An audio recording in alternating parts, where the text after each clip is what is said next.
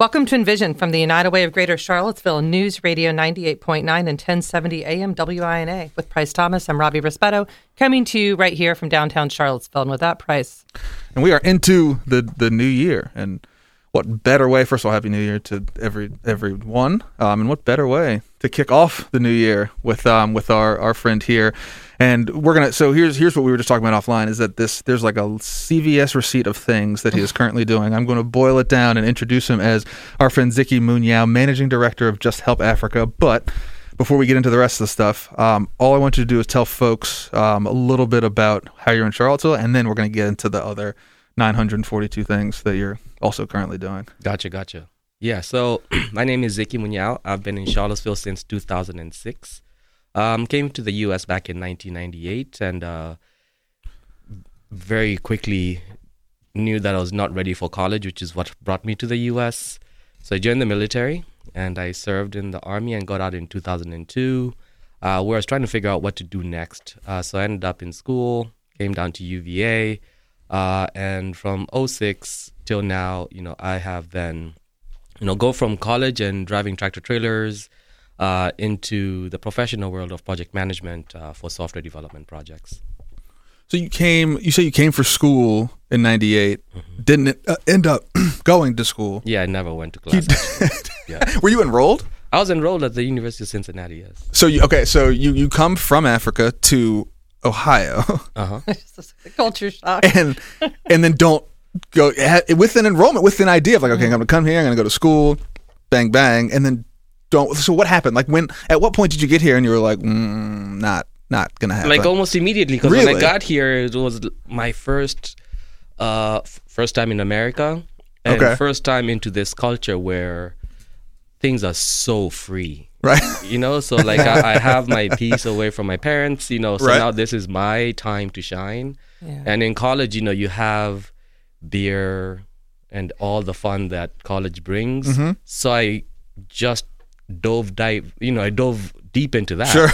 And just could never wake in time to go to class. Right. So at some point I got a letter from the dean telling me, hey man, you apply gotta for show a different up. semester because you're not ready. You're not here. Yeah, you're not ready. Yeah, so the recruiters were right there in the cafeteria. They were ready for you. Yeah. Oh yeah, They wait for those people to. I was ready, but that gave me the structure, the discipline, the ability to now understand life in a better way for me than to thrive. Yeah. Interesting. What was so you had, can you talk a little bit about that, because we've had a few folks who have done, who have been enlisted here on the show, and can you just talk a little bit about that, because it's a little bit of a different angle, right? All of those other folks have been, grew up here, right? And so some of that was familial, some of it was like, my dad was in the military, my grandfather, that was the path. Some of it was, I didn't know what I wanted to do really, but again, you have this whole sort of culture layer of like, I came into a place that I've never been before, everything was different, and then you go into that culture, which is its own sort of a world unto itself, right? Even if you're familiar with the United States, right?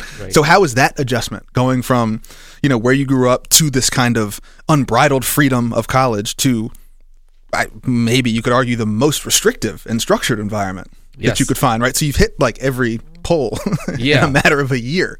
That's true. So in Kenya, luckily I went to schools that gave me exposure to the city, to the nightlife and all that. So when I came to America, I kind of had already experienced the Western lifestyle, like as a teenager. So when I came here, I wanted to continue that. The fun factor of being a 20-year-old includes, partying all the time. Sure. And, we have energy for that at one point in a lot our of lives, energy right? for that. And the schools I went to kind of encouraged that kind of lifestyle.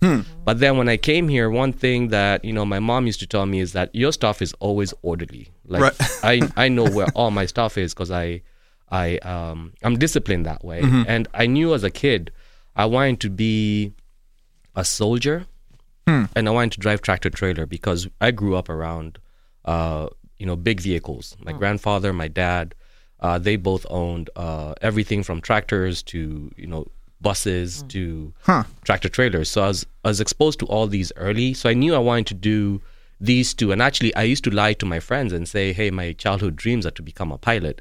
But that was a lie. The truth was I wanted to become a soldier and I wanted to become, drive trucks. Right.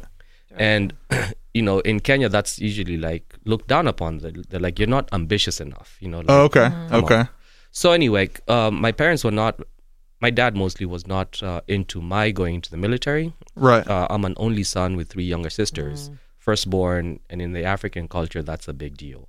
So they want you to live as long as possible because you're the one who will take care of your family and the collective over time. So they want you to be safe and learn, and So I came to America to do school.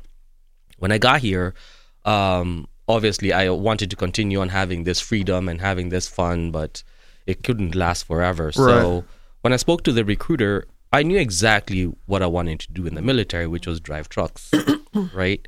But he was like, look, man, you got all these smarts, like you scored very well on the ASVAB, which is the test to enter the military.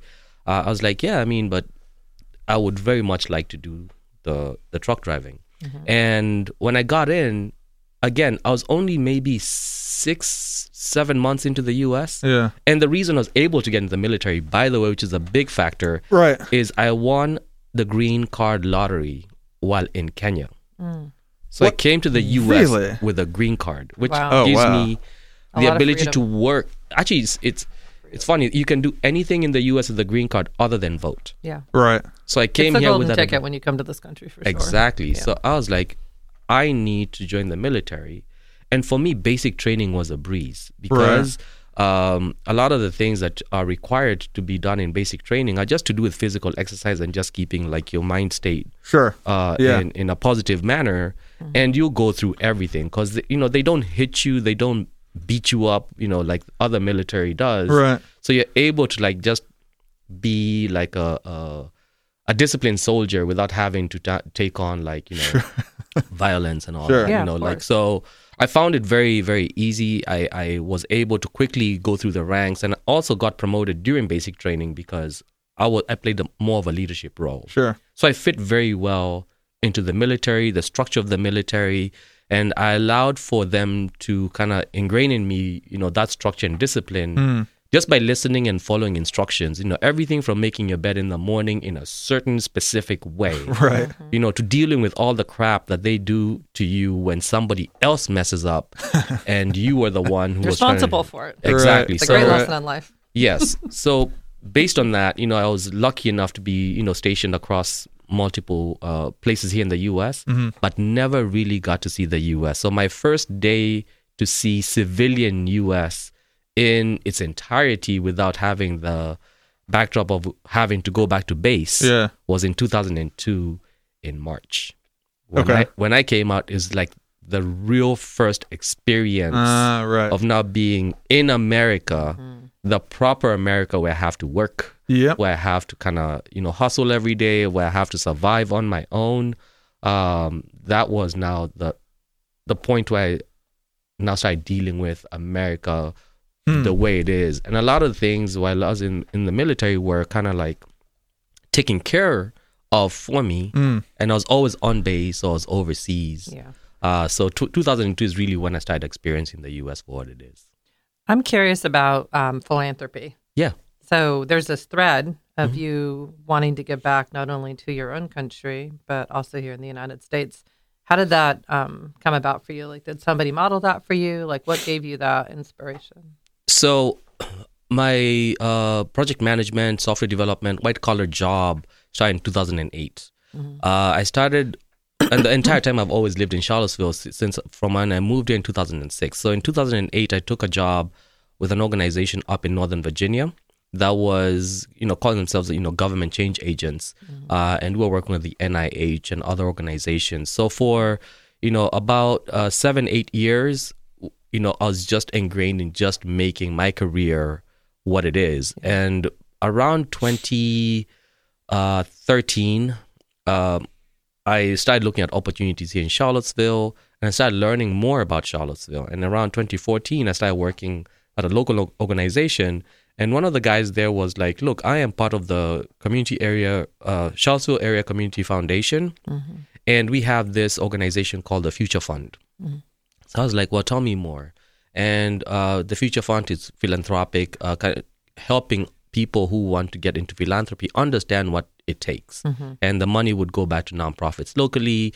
And I was like, that's a very good model. Yeah. And now because I'd already done the professional side of things and I felt like life was getting a little bit comfortable, I was like, I can spare $200, a year to give back to the community and see where that money goes and how it helps the community.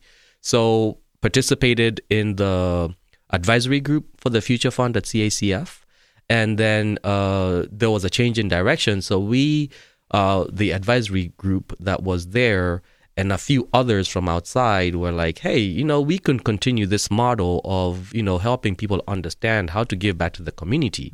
And we started Seville Gives in 2015. When Seville Gives started, it's a philanthropic networking club. And what we do is, do happy hours. We do events where a nonprofit comes and speaks monthly.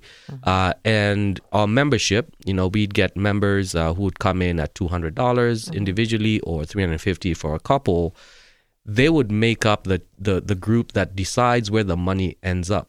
So each month we would come in, we'd introduce people to others, we'd just, congregate and have a good time. Sure. A nonprofit would speak, we'd learn about the nonprofit. And then around April, we as a group would sit down and say, hey, this is the area we want to focus on to give back into the community. And just like that, the first year we raised $23,000. Wow. And we gave that back to several organizations. I believe City of Promise was the first recipient from us in 2015 or 16. And from there, I was like, man, I'm getting a kick out of this. Yeah. So then I started doing more. Now we are doing Just Help Africa, which is an organization that's looking to build wells, improve education in sub-Saharan Africa. We are starting with a well down in Nigeria in a place called Ibadan, where a good friend and the founder of Just Help, Tunji Shoroye, is from. And he's going there, I believe, on the 19th. Oh, wonderful. Because we started this organization last year in May. We started raising money in August, and now we have enough to build a well. That's great. So the well digging starts on Monday. That's fantastic. And it should be done by the 29th of this month. And Tunji's going to be there to open. Be a part of that. That's fantastic. Yeah, so now we're able to raise about $25,000. That's wonderful. For this. You worked with the Rotary on that, right? We did. Did you end up getting your grant? They gave us some money. Good. Excellent. It's definitely very aligned with the mission of Rotary. It is, yeah. Yeah. Excellent. It is. So the Rotary helped us a lot, and they want to help us on a yearly basis. Yeah. Yeah. Wonderful. It's a good match for what they do.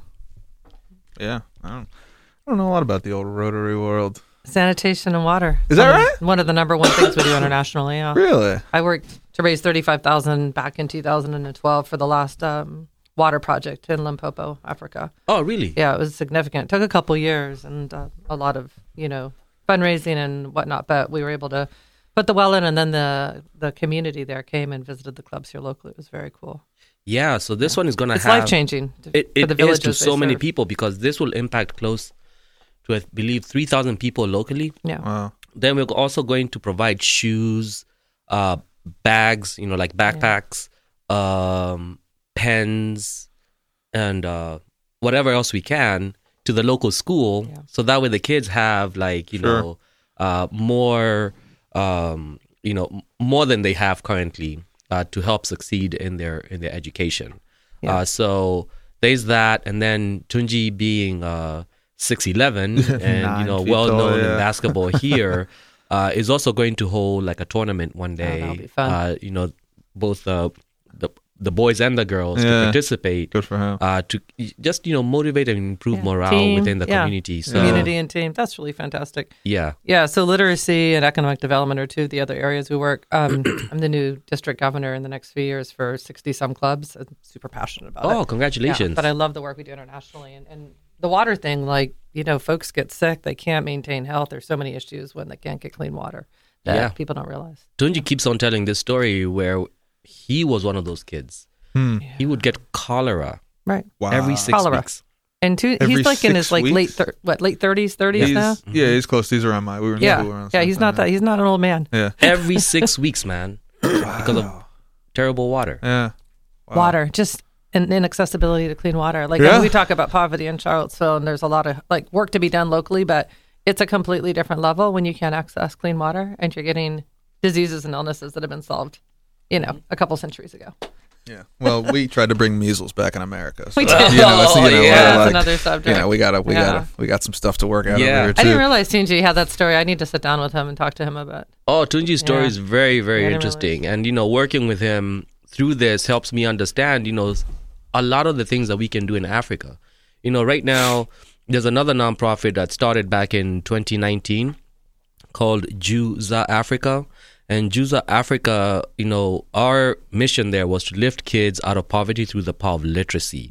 So we built a digital library where we put curriculum-approved books for primary school kids, primary school being 1st grade to 8th grade, and went and installed this digital library with those books at 22 schools.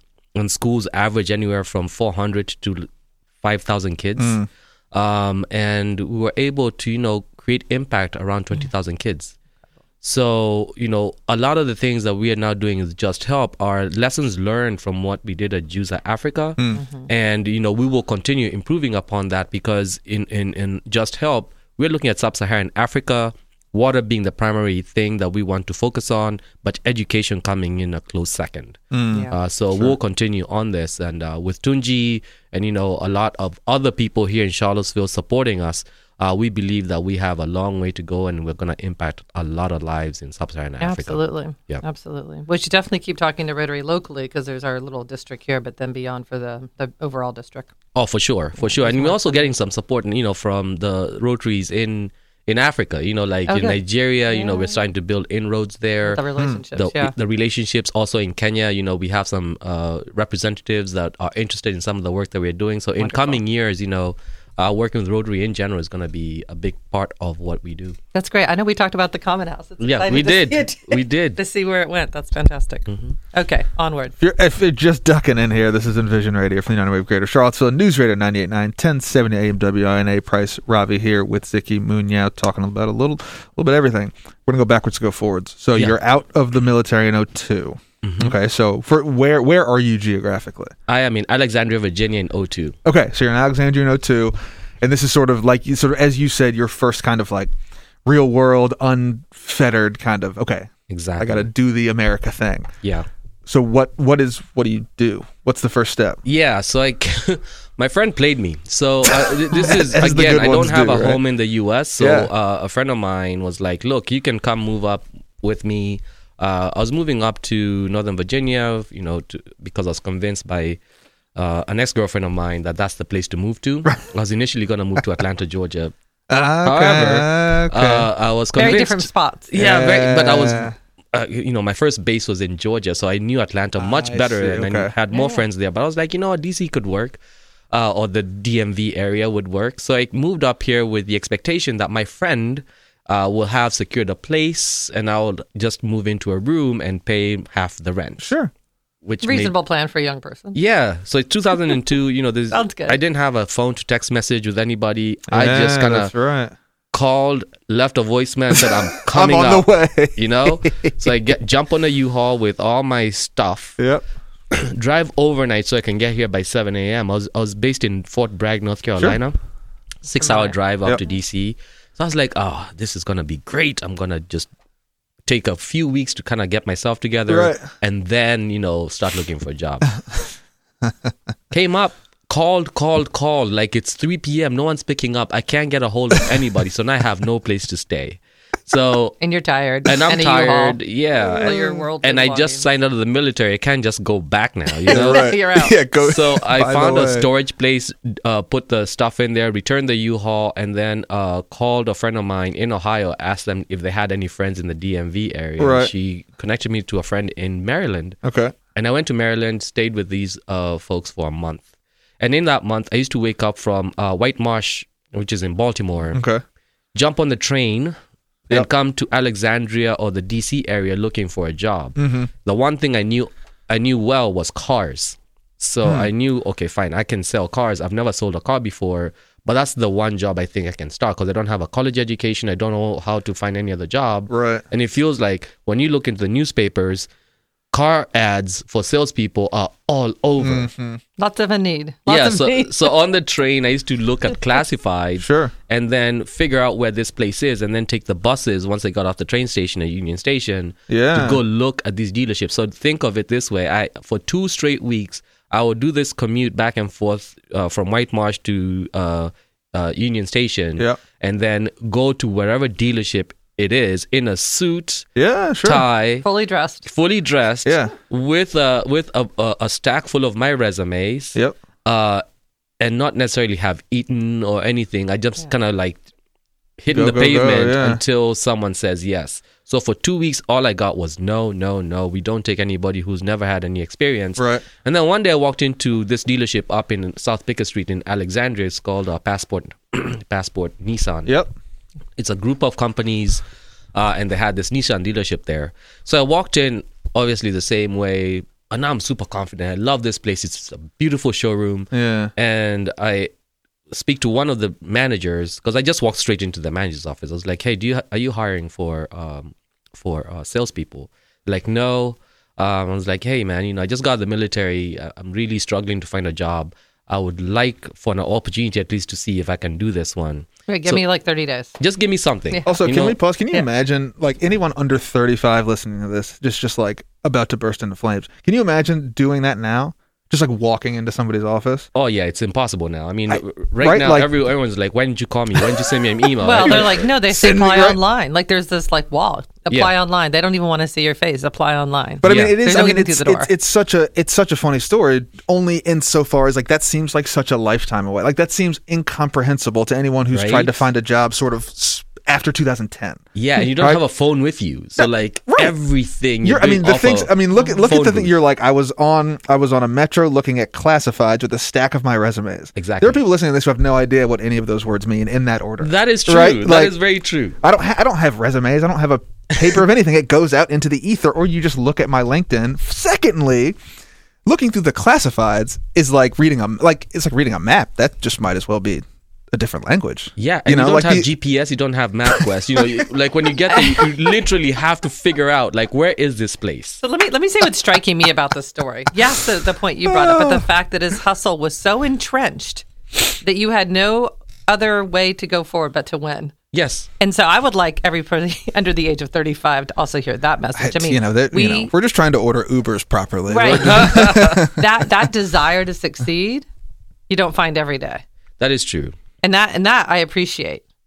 Well, I mean, I would say some people might say you came to this country, you weren't gonna lose. Like you came here uber motivated, right? Yes. Some people might say that. Yep. I think it could be different. Sometimes we meet with people that have born and raised here, and maybe the barriers seem different.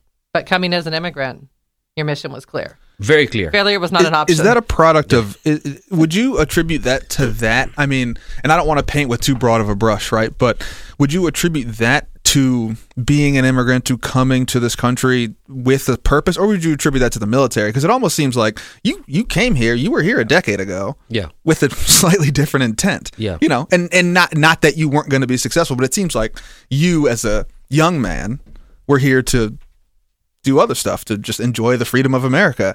Then it seems like 11 years in the military, you as a slightly more seasoned person, took a little bit of a harder route towards sort of what's next and how do I build a thing. So I guess the question is, it could be both, but like, do you think that absent your military experience, that would have been the same mentality, or do you attribute a lot of that to that time you spent in that world?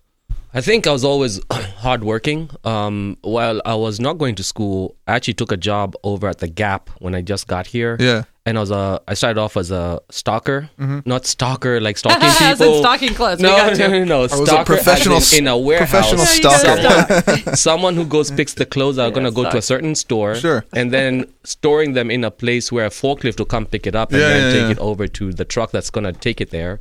And then got promoted to forklift driver, cherry picker driver. Yeah. I was already going up the ranks. Sure. A few months into my being in America, so I started off already hardworking. Yeah. The job I had to get after the military was not an option for me. I didn't have a home. Right. I didn't have family. I had nothing. Sure. So I had no support system. So if I failed here, that's the difference. I'd have to figure out a way to go back home to Kenya. Right. There was no more America for me. Huh.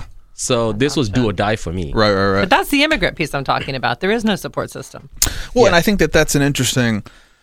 I mean, yeah, and I've been curious to hear your take on that. That is a double-edged sword, right? My dad used to always tell me, he said, look, necessity is the mother of invention. He was like, that's where innovation comes from, when you have to, right? Mm-hmm. And so I think that all of us in here as parents, right, have those moments of like, at what point, where does structure matter?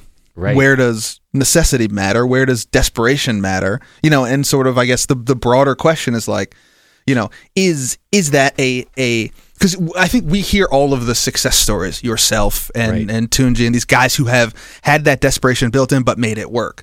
There's a lot of people who haven't, who are either really struggling or have gone back home or whatever. You know, so I think sometimes we fall into this trap of like, oh yeah, well, they were desperate and they did it. That's why they were desperate. Or that's why they did it. Yeah. Because they had to, because they were backed against the wall. So I guess my question for you is like, do you look back on, and I think it's kind of hard to look at the counterfactual, but do you look back on that as like a healthy experience, or do you wish you're like, man, it would have just been better if I had somewhere to stay? Like that would have been cool, and I would have enjoyed it more if I like at least had a living room and I could have done this thing a little more practically versus like walking miles a day to car dealerships. No, I would not change a thing. Really? I would not change a thing, because it opened up my eyes in a way that then allowed for me to see America more broadly.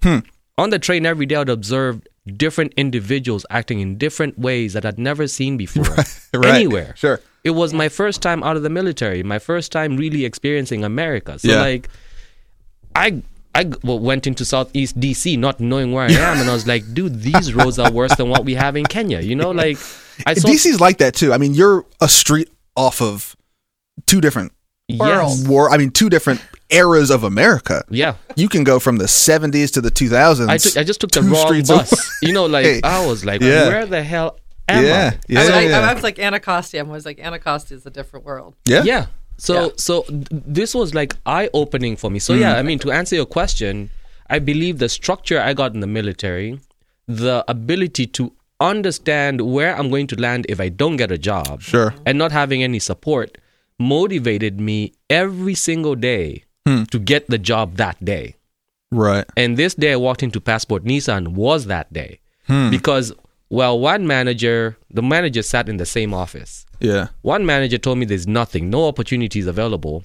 I'm in the showroom, like I'm seeing the vehicles right here. Right. The other manager, who's this gargantuan man, his name was Turk. Yeah. You know, like he's a Turkish guy. Just sounds like a big dude. He used to be a bouncer. So he stands up. I'm like, oh God, I'm going to be knocked out of this place. He says, tell me about this car here. And just funny enough, I had just read it's like a Motor Trend magazine back then. Yeah. Around this car. No way. And the history of the engine, you know, all the features that come in, it being in the last production year, coming into the US from Japan. This was a Nissan Maxima. Okay, right? Sure. You had your technology down. Yeah, so I was like, this is a Nissan, like even without even walking to the cars, like this is the Nissan Maxima GLE. It has a Q35, it's a QC35 motor that has won all these awards. And if you open the driver's door, you will find that this vehicle technology-wise, is one of the most advanced vehicles, and is still made in Japan, where other vehicles are still made here. But there's a change potentially because this is the second last year, because 2003 was going to be the last year that they did it. Your pitch was down. So, and then, I walked him around the motor. I walked him around to the trunk. And the guy's like, have you ever sold a car before? I'm like, no, but I'm very passionate about it. Sure. The guy's like passionate, very passionate about it. Gosh, you gotta hire people that are passionate. So he took my resume from the other manager's desk, walked me to the back of the dealership, introduced me to the HR lady, and he asked me, "What do you need?" I was like, "I need a letter to be able to show that I have employment, so I can get an apartment locally." He's like, he goes to the lady, I think her name was Linda, and asks Linda to write me up that letter, and I can start the job the next day. Wow, no kidding. Yeah. That's a great story. Yeah, and Turk and I till today are friends. Is that right? Stay in touch. Yeah. Turk changed my life. Yeah. Because I went back to Baltimore. Yep. I packed my stuff. The next day, we came down to Alexandria. I walked into the Oakwood Apartments, which was the street over from the dealership, and asked them if I could get a studio apartment. Sure. And they were like, yeah, if you have this money down and have a job and your credit is decent enough, you can come in. I just built my credit just enough to where it passed, right? And the lady was like, yeah, we have this little studio. It's like, I think 500 square feet, which was amazing for me because I didn't have a thing. I just had like a computer, a gateway computer. Yeah, there you go. If you know those. You bet. And a stereo that I had bought in Egypt, which was like amazing. So that was my life. And then I bought an air mattress. And for 6 months, I would come in very happy, play my music, sleep on my air mattress. And my girlfriend at the time, she would come and hang out, and that was the life. Yeah. Best days of your life. Best days of my life. life. No mortgage. No kids, but then I was working 70 hours a week. Yeah, you work all the time. So I went 4 months. I was learning the ropes, and on the 5th month, I topped sales at the dealership and never lost from there. Like I was top through my career as a salesperson, which was about a year. Yeah. Because then a year into it, I met this guy who was buying a car from us, who was a truck driver. Yep. And I was like, dude, you're making too much money here as a truck driver and you're working hourly. Sure. Can you please give me because when you were filling the credit report, I had his employer information. Can you please connect me to somebody I can talk to about an opportunity? Yeah. And he gave me this guy, Harry's number. And I called Harry, this fleet of trucks that comes out of Thornburg, Virginia. Okay. E.F. Thompson is a company. And the very next day, they gave me an interview. Yeah. And the interview basically is, can you drive this cab over? It's a cab over from like 1979. Like a really old, ugly truck. Yeah. With a trailer. Yep. If you can drive this thing, you'll get a job. I was like, all right, let's go. Drive this thing. So I had this transmission called the Super 10 that, you kind of shift 2 gears in the same position and then you move it, and there's double clutching and there's everything. Yeah. I was in heaven. That's all you ever wanted to do is drive a truck. Right? And I'd driven trucks in the military, right? And I drove trucks in Kenya, like trucks are way older than that. So the guy was like, how the hell have you not been driving trucks commercially? Because you seem to know what you have. And I had a CDL Class A. Yeah. The guy gave me a job. On the spot, he told me the only thing that you need to do is go past this drug test. Right. So I passed the drug test. He's like, yep, do you want to start tomorrow? I was like, nope, I got to give the dealership like a 2-week notice. Sure. Don't burn bridges. So I did that. The dealership had sold me a car that I traded in for like $900. I had this now great, ability to move around. And I took tractor trailer in 2003 and drove up until I graduated from UVA in 2008. Wow. So that's how you made a living. Mm-hmm. And I loved it. I used to drive like anywhere from 42 hours a week to 60 hours a week while still in school. Yeah. Mm-hmm. And so what brought you to UVA? Like how did you, where does that fit into this particular story? Yeah, that's the funniest story. I had never heard of the University of Virginia. Yeah. Okay, so now I'm driving tractor trailer and I was like, I'm going to start doing community college because when I was coming out of Egypt, which was my second to last duty station, I was based in the Sinai.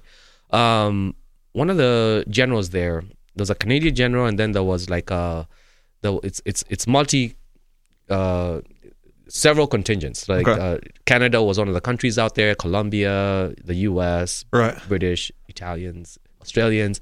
So I'll talk to all these officers and they'll be like, dude, you need to go back to school. You need to figure out exactly what you need to do because you have a lot going on for you, and education would just elevate you to the next level. Sure. So I knew I had to do school, but I was not quite ready. Yeah. So what I did is from the advice of a counselor that I'd met, they told me just go try out Northern Virginia Community College. Yeah, Nova, a big community college. Yeah. Yep. So I was staying now. At this point, I'd moved out to Lansdowne, which is close to Leesburg, Virginia, and I went to the one in Sterling, the Northern Virginia Community College, and just like that, I just started taking classes randomly. Just random classes. Not even like the ones the advisor tells you to take to get No, I took the electives, but then I started doing like interior design classes. Like, I need to check that out, Oh my goodness. Then the next thing you know, I'm almost graduating with a business associate's degree and I need to figure out where to go. Right. So I applied to all the schools that the advisor gave me, UVA, Georgetown, George Mason, Virginia Tech. Right. And I got into all of them. So I wanted to go to Georgetown, but then it was so expensive, and there was no scholarships to go along with it.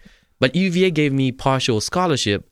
I was like, I need to go check out this UVA spot. Right. So my friend, who was a real estate person, came down with me, and we got a tour of the campus. And remember, I'd taken some interior design classes. So I was like, look at the symmetry. Look at here, the columns. This place is everything. Yeah, somebody enjoyed So immediately made up my mind that UVA is going to be the spot, without knowing much about UVA or Charlottesville. And I fell in love with the campus. Yeah. So 2006 in the fall, I had graduated with my associates in business administration from Northern Virginia Community College and accepted to UVA to do English language and literature. That's what I was going to ask, is what were you doing? Yeah. Okay.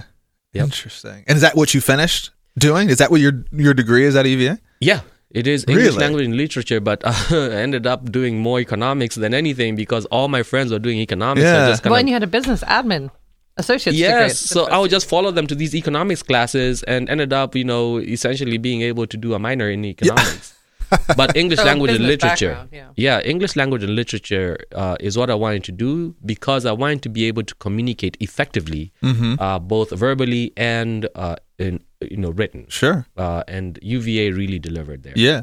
Mm-hmm. So, all right. By the way, if you're just joining us, you're parachuting into the middle of one of the best conversations I've had. I want to try and put these pieces together for you. By the way, big thanks to our sponsor, Four Corner Real Estate Solutions. Okay, so you come over here, you're in the military, you've sold cars, driven trucks, you have a business associate's degree and an English degree. Yes. Okay, what is that? If we have the ingredients and we're cooking that, what does that make? It's 2008 Yep. now? 2008. So 2008, so Spring of 2008, so the economy goes upside down. Mm-hmm. Okay.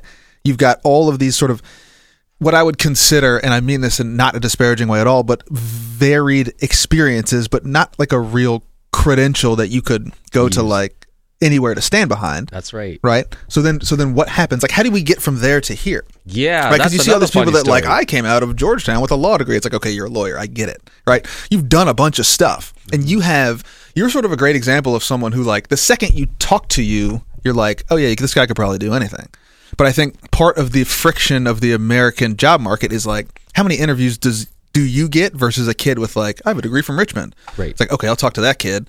I don't know if he can tie his shoes, but he's got the paper. Right. You have less of that, but I feel like once you get in the room, bets are like, that's a slam dunk, right? Did you find that to be difficult, especially in that economic situation of like, economy's going down, housing market's crashed, we're not interviewing as many people, right? So was that a real thing, or were you just like, no, I just kind of got a break and made it work? Well, multiple factors, and everything was working in my favor. Now, I think sometimes people tell me I create luck.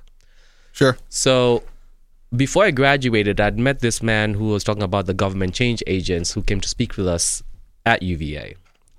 I asked him so many questions because he was talking about changing government, and I had served in the military where we had like old equipment from World War II that the military still uses because the military is very good at like keeping things working, right? Sure. So I was like, there's no way you can change the government. The government is the government. Let them work the way they work. Right. But this guy like really intrigued me. So I was like, what is consulting? Because, he was talking about a consulting firm. Mm-hmm. And my professor agreed for me to kind of tag along at their dinner. And I continued asking my questions, and I was very interested in all this work. Mm-hmm. So the guy left me his card and told me, if you ever consider becoming a project manager or anyone in the software development side of things, we believe that you'll be a good fit for our organization. So I took the card and just put it in my pocket, but I knew this is a guy I need to follow up with at some point after I graduate and have a degree. Sure. So at UVA, they have these career opportunity days where different employers come in on campus and you interview. So I interviewed with everyone from Philip Morris to local firms here in Charlottesville, and landed with a little startup called Spicy Bear, which was based out of Charlottesville. Okay. They were doing blogs. Okay. Yeah. So have you heard of that? Did you? No. Oh, okay. I thought you I thought you nodded. I thought you nodded like you heard of it. Yeah. No. Never heard of that. So in 2008, blogging was a big deal. Yeah. Big deal. So we had 2 blogs here which were very successful. There was C-Villain, which used to report around events, activities going on in Charlottesville. And then there was Civil Muse, which was talking about arts, entertainment, and things like that. Right. So I went in to be the kind of business development marketing person without really knowing what that means, but I knew it just meant talking to a lot of businesses in order for them to advertise on your site and grow the reach of your business. So did that, and about 3 months into it, the pace of it was going very well. But they also had like aspirations to grow bigger, right. Potentially expand. And I was like, this thing could affect me at some point. So I need to see what other opportunities are out there now that I have a degree. So I called this guy that had done the interview, that I'd done the dinner with our professor. Yep. And I said, hey, what do I need to do? So he said, you need to apply.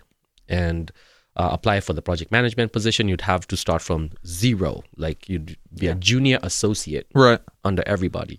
So I applied and I read up on every single thing I could about this company. So that way when I do the interview, I would know what I'm talking about. Yeah. I knew nothing about consulting. And I knew very little about consulting. Sure. And I knew even less about project management. And Google was not at a point where you could Google these things and understand. Yeah. So I just kind of went there with as much information as I could pack in my head to the interview. The interview was on a Friday, and I went in and I interviewed with 3 different teams. Yeah. So get into the building, jump into the elevator, meet this lady. This lady ends up being the director of the entire program, which I fall under. Her name was Denise. So we kind of conversed, and she was like, well, I hope, good luck in your interview. So I go in, they sit me down, they put me in the first interview room. They interview me about my character, me. Yeah. And obviously, they kind of drove me through like the different aspects of my being in the US and also understanding my motivation to be there. So did well in that interview. The second part was a written part of the interview. So they give you these whiteboards. The whole room was filled with a whiteboard. Yeah. They were like, here's a case study. How would you solve this problem? So then I kind of outlined how to do the problem. I've never done any of this. So I'm just kind of guessing away. So how to do it. I was like, I'm just going to fill this whole board. That's right. And then the third part was with this senior associate, very good guy of Indian descent. I was like, I can bond with this guy because I grew up with a lot of Indians in Kenya. So like, this is my zone. So like Bilal went through this review of everything that I'd done on the board. And then he said, you would make a very good team member. So I was like, okay, this is great. So that was like 3 hours of a Friday afternoon spent at this very intense interview. But the good thing is I knew about the company culture. I knew about their values. I knew about the case studies that had been done around them by Yale and Harvard. I was like, I'm ready for this organization. So anyway, as I leave, the guy his name is Daniel Forrester, and Daniel Forrester is still my mentor till today. Really? Yeah, he's a CEO of an organization called Through out of New York, New Jersey, and he and I are very close. Yeah. So I get to meet him. I thank him for the opportunity that he had created for me to come and do this interview. I was like, whichever way this goes, thank you so much for, giving me this chance. So I get home, and the Saturday, we're over by the lawn at UVA waiting to watch a game. So like, if you've ever gone for a UVA game and you're kind of hanging on the lawn, it's pretty loud. Yeah. Right? I have a cell phone now. So there you go. Yeah. What are we, 2008, 2009? This is 2008. There you go. Yeah. So now I get a call. That's a flip phone. It was one of those Nokia. What? Nokia. Blackberries. It was fancy. Actually, it was a BlackBerry Pearl. Yeah, that's right. BlackBerry Pearl. That's right. Yep. Yeah. So, and shortly after I got the iPhone. Yeah, that's okay. So 2009. I get a call at 2 p.m. amidst all this loudness. Sure. On a Saturday. Yeah. It was the organization. It's called Sapient. Okay. Their recruiter is calling me to offer me a job on the Saturday to start on Monday. Oh my Goodness. Lord. Like, we need you to fly to Miami on Monday for your orientation. You're like, okay. So same situation as last time. I was like, I need to give Spicy Bear like a 2-week notice. Can we do the orientation 2 weeks from now? They're like, well, sure. Yeah. Then they come back and like, oh, by the way, we need to negotiate your salary. Yeah, I'm like, right. oh, what? Yeah. Okay, fine. And Turk, the guy at the dealership, had told me how to negotiate salary. So like, I got a decent start. Yeah. So that's where it started. And to shorten the story, by the time I hit my second year, Yeah. I was now a senior associate, about to be promoted to manager. Wow. So I went up the ranks to, like if I had started 7 years before this date, Right. I would be promoted the same position I was promoted into 2 years after my start. Wow. So I was leading a team. Yeah. The project that we started in 2008 with the NIH still goes on till today. Wow. The team we started was about 3 people. It ended up added to 7. And by the time I left in 2011, 50 team members. 50. And this team has gelled so well till today that they're taking trips together. And how it formed is we used to do activities together outside of the happy hours and other things, lunches, dinners, whatever. Right.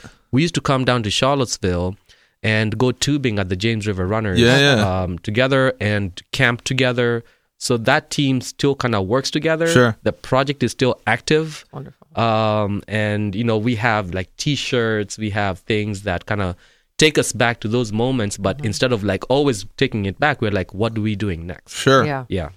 Wow. So that's where it started. Are you still with the same firm or no? You're on your own No, now? so when I came back now, so I went from the government side, I went into the commercial side where we're working with organizations like United Health Group. So I used to travel a lot for that. And then I came to UV and did a master's in the management of information technology. And based on that, now my master's degree ended up at GE Healthcare down in Richmond, where now as a portfolio manager. Yeah. And then from there, kind of started now understanding things like philanthropy and picking up. And today I am with the American Society of Clinical Oncology. Okay. And I'm an account manager managing hospitals, cancer hospitals across the country, which allows for me to kind of help improve the quality of care for cancer patients through data analytics. So the organization that falls under ASCO is called CancerLink, and that's where I work. Do you work on the software side, project management software side? I am a bridge. Okay. So I'm the guy who understands exactly what the developer needs to get in order to do their job. And I'm the guy who then explains that to a doctor, a practice administrator, a nurse. Broker their information. Yeah, so they tell me exactly what they're looking for. Yeah, and then translate that to the developer who's going to... These are 2 different ways of thinking. Yeah. And I'm the guy who helps... And they don't talk the same, actually. At all. At all. So when you asked about the soup, like this is the kind of human you get with that kind of background, which I think is fantastic, right? Because it's not a one-track kind of situation. It's multifaceted. It is. It is. But you have to have all those life experiences to end up in this kind of... And that's why I say I don't want to change any of the things that I went through because they were difficult, especially in the beginning. Like walking into a consulting firm that's very well established, right, has some of the highest bill rates, for the services they provide. Yeah. They expect you to be performing at the highest level because a lot of the people who are coming in are like these Harvard graduates, these Ivy League graduates who are coming and taking on these jobs. And then here I am, older, because I started school later, starting off here, and I've never really done this before. But they expected me. Like, for example, I remember the first day I went to work now for Sapient at the NIH, I was asked to take notes.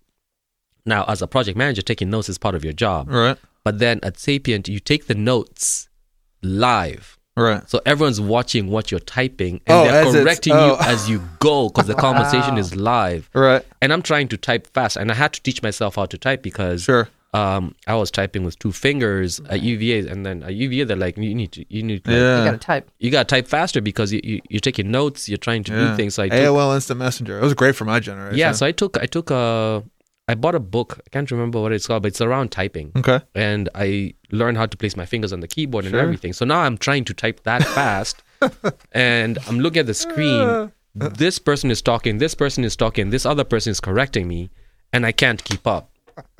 And the project manager basically at some point says, can someone else start taking notes because we're getting nowhere with these notes? So it was really frustrating. Sure. Because I'm trying. Yeah. But then 4 months later, I was that guy.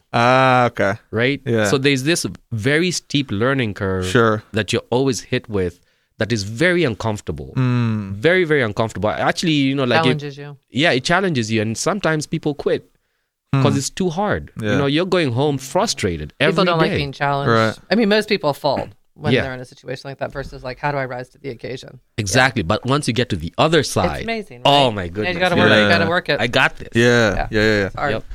I want to ask you a sort of, not even sort of, I just want to ask you a cultural question. There's a study out of the University of Maryland that sort of caught my attention.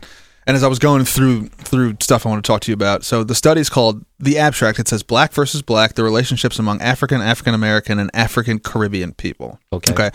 And so it's this long study, this, that, and the other, you know, this, that, and the third. But the one that I think struck me, the part of this that struck me, is a sentence that says, there's a basic incompatibility between Africans and Black Americans that leads to mutual rejection.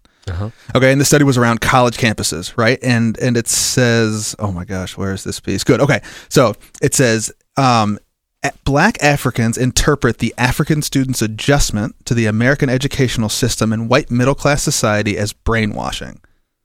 Okay, it says this made Africans disappointed by Black Americans' ignorance and apathy toward their heritage. That's a lot, but I do know, and I think, and we might have actually talked about this sort of in a different space about sort of that like cultural friction, right, that exists. And did you find any of that as you were, like, I think there's a two-part question. Like, you coming from a country and a world that is all Black, and that's where the power structures are, that's where all the, you know, the CEOs, the titans of industry, they all look like us. Yeah. Into a place where that was not the case. Right.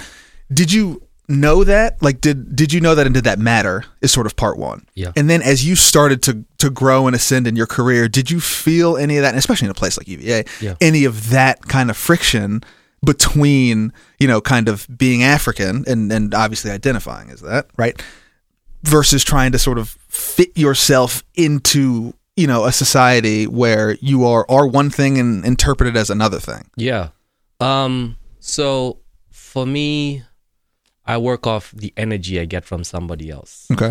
Right? So the Black American culture is one that I'm consistently learning about. Mm-hmm. And I started learning even deeper only 5 years ago. Right. When I first got here in the military, I was based in Savannah, Georgia. Sure. Fort Stewart, Georgia. Majority of my battle buddies were Black Americans from the South. Of course. Yep. Right? These very big guys who are very strong, but like they're big babies. Yeah. You know? I used to hang out with these guys every day. Loved every moment. Yeah. Right? They were my brothers. Yeah. And sisters too. Sure. Right? But they never really opened me up to some of the struggles that they've been through to get to where they are. You know, one of them was a gang member. He had like all these gang leadership things on him and tattoos all over. Really? And he was in the military because he was to go to jail or to come to the military. Okay. Right. But he was my boy. Yeah, sure. I learned from this guy. But then when I got out of the army, my interactions in America were either with Caucasian people or other Africans. Ah, interesting. And I don't know, I can't pinpoint why, like, I never really interacted with a lot of like Black Americans. Yeah. But the circles I always put myself in ended up with like Africans and Caucasians in the spaces that I was in. And I'll give you a perfect example. In 2003 to 2004, I was living in Ashburn, Virginia. Sure. I was, my roommate and I, Baxter and I, were the only Black dudes in the entire complex. Yep. Apartment Asheville complex. is a very white community. Very. Yep. We used to go to this. I used to go to this bar called Kirkpatrick's in Ashburn. Okay. Not like Silver Spring, Maryland. Exactly. There was one other Black guy, and his name is JB, and I can call JB today. His number is still on my phone. And JB and I got along very well with everyone. You know, we'd go there and be the life of the spot. Right. But again, I always ended up in these communities where I never had the access to, you know, to talk to the Black American folks. Sure. But then more recently, I've been hanging out here in Charlottesville with folks with a Black Professional Network. Mm-hmm. So, I was introduced to that by a good friend of mine, Quentin Harrell. Yeah. And Quentin and Yolanda, I always have questions for them. I've met so many good people here in Charlottesville from the Black American community, and I've been learning from every single one, because I have now come to realize, especially through the previous administration, that opened up our eyes to a lot of the struggles, racism, and things like that that happen in the U.S. It helped me understand some of the challenges there. Yeah. So, I wouldn't call it a concerted effort, but I have a genuine interest in understanding a lot of the struggles that, the Black American community goes through here through the lens of my friends locally. And another thing is, I'd like to empower them a little bit by, going to Kenya with me. Yeah. Like Quentin and his wife came to Kenya with me in December, and they saw how we live there. Sure. They saw our culture. They He saw our said it rural was area. super empowering. He came back super fired up. Very. So yes, Great. there's a part of me today that wants to know more, and also wants to introduce like the Black American community and everybody else to where we're from, so they can see like how it is to live in a country where 99% of the people are Black like me. Sure. Yeah. Yeah, and this also comes in the heels. I don't know if you saw this this report that Akon, the did you see his recent thing? No, where he was in an interview and he was basically, he made some comments that, again, here, there, or anywhere, but was basically saying that, he was saying, continue to describe Black performers as wobbling, pants half hanging down, but sort of this cultural milieu of like, there is a functional difference between me as an African, right, and Black American performers, and sort of the societal expectations and sort of how we fulfill those. Yeah. And some of the comments are interesting, right? Some, the guy was like, well, Akon cosplayed as a Black American as a rapper, right? It seems like from the outside looking in, people would look at us and be like, you guys are the same color, you're almost the same shade. You probably just have the same point of view, and I don't know that anybody, or I haven't even, not until I met you and Marcus and some other people who I've had the opportunity to ask those questions about like, what is the difference in the reality, but also what is the difference in the perception? Yeah. Right. And I would be curious to ask you that, like, did you have, as you met some of these people in the military, is again a little bit of a confounding factor, because there is a common goal, there is sort of a structure, but let's say when you got out, let's say from 2003, as you have sort of worked through it, was there sort of a perception of that, of like, oh, my Black experience is different, right? Because you're out there in a suit walking up and down the street to car dealerships, right? Or were you just like, I'm just trying to learn. I'm trying to learn about what it is. No, actually, it's very different. Growing up in Kenya, a Black American person was to us, being Kenyans, a runner, a musician, a basketball player, a successful individual. So we always wanted to be like the Black Americans. Interesting. Because the Black Americans had the Jordans. Right, sure. They had the Michael Jackson, platinum selling albums. Everything about a Black man in America to us was what we wanted to be. I wanted to, when I came to America, the first concert I went to was, Destiny's Child, because that's the people I looked up to. Sure. Like I came to America when I landed in Chicago the first day. Yeah. I saw, there was a lot of interesting things. For example, the sun was setting at like 9 something. Yeah. And in Kenya, we're on the equator, so the sun rises at 6:30 something and sets at 6:30 something every single day of the year. So like this, I was like, someone's watch is wrong. Right. But then at the same time, I saw a lot of people who are, a little bit bigger than what we're used to in Kenya. So there was this obesity thing. Yeah. I'd never seen that. Interesting. I'd never seen that. Yeah. So my perception coming into America was that America is a cool place with cool people. Yeah. And in my mind, in the back of my mind, I associated the Black people with success. Interesting.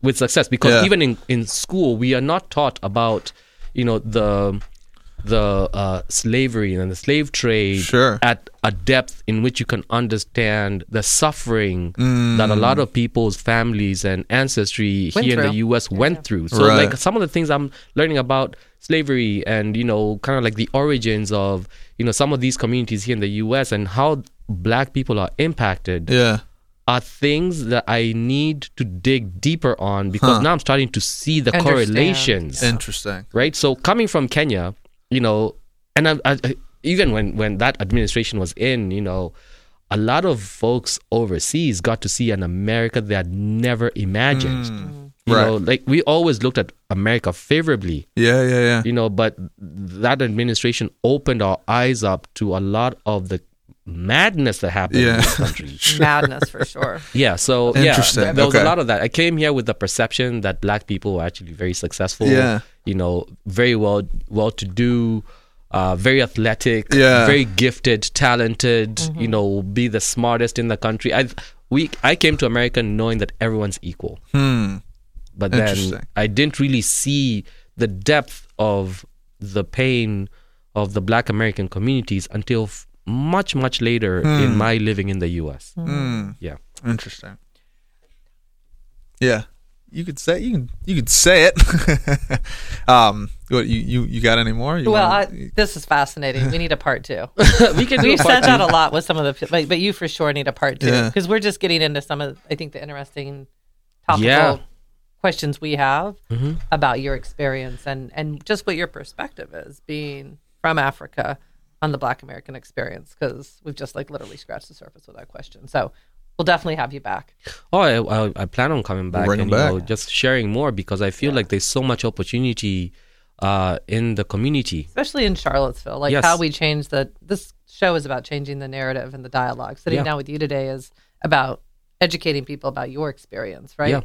Every experience is so different, but there's so much opportunity.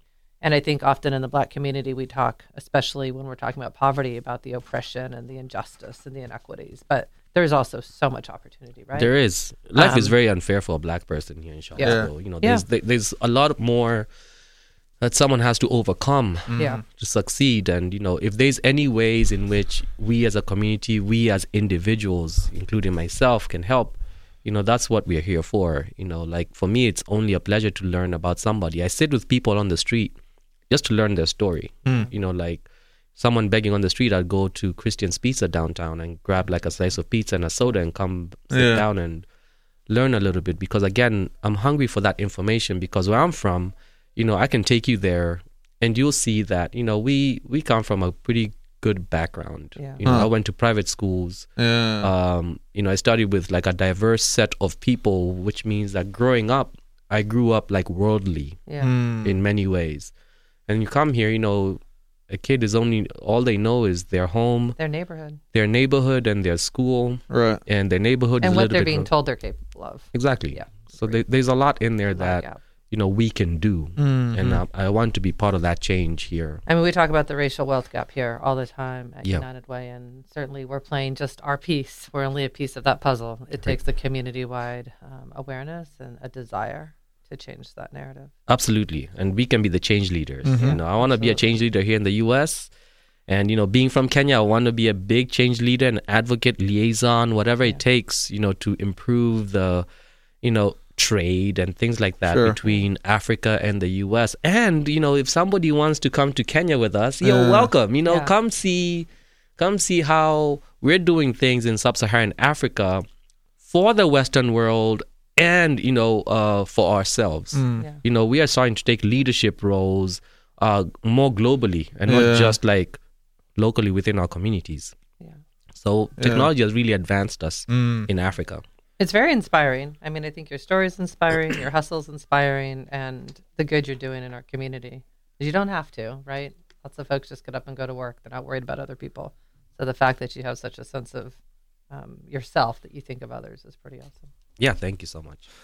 So with that, we'll head out. Big thanks to Nzioki and of course to our sponsor, Four Corners Real Estate. If you have ideas for the show, want to contact us, want to someone we should be talking to, drop us a line, envision@unitedwaycville.org. Check us out on all platforms at United Way Cville. How do folks keep up with your various work, either with Just Help or with Choose Africa? How do we find and or get involved? Yeah, you can find me. My website is munyao.com, munyao.com. That will give you access to the work I'm doing. You can check out Just Help, justhelpafrica.org. That's the organization that we are working in Sub-Saharan Africa, based out of here, Charlottesville. It's a 501c3. We're looking to raise money to empower kids in Africa, starting with Nigeria. And, you can look for me, ZIKKI_M on Instagram, ZIKKI_MUNYAO on Facebook. And, I'm always at the Common House. He's always around. That's right. Always at the Common House and always around and always open to get to meet new people. And if we can empower others, that would be a service that I would not mind providing.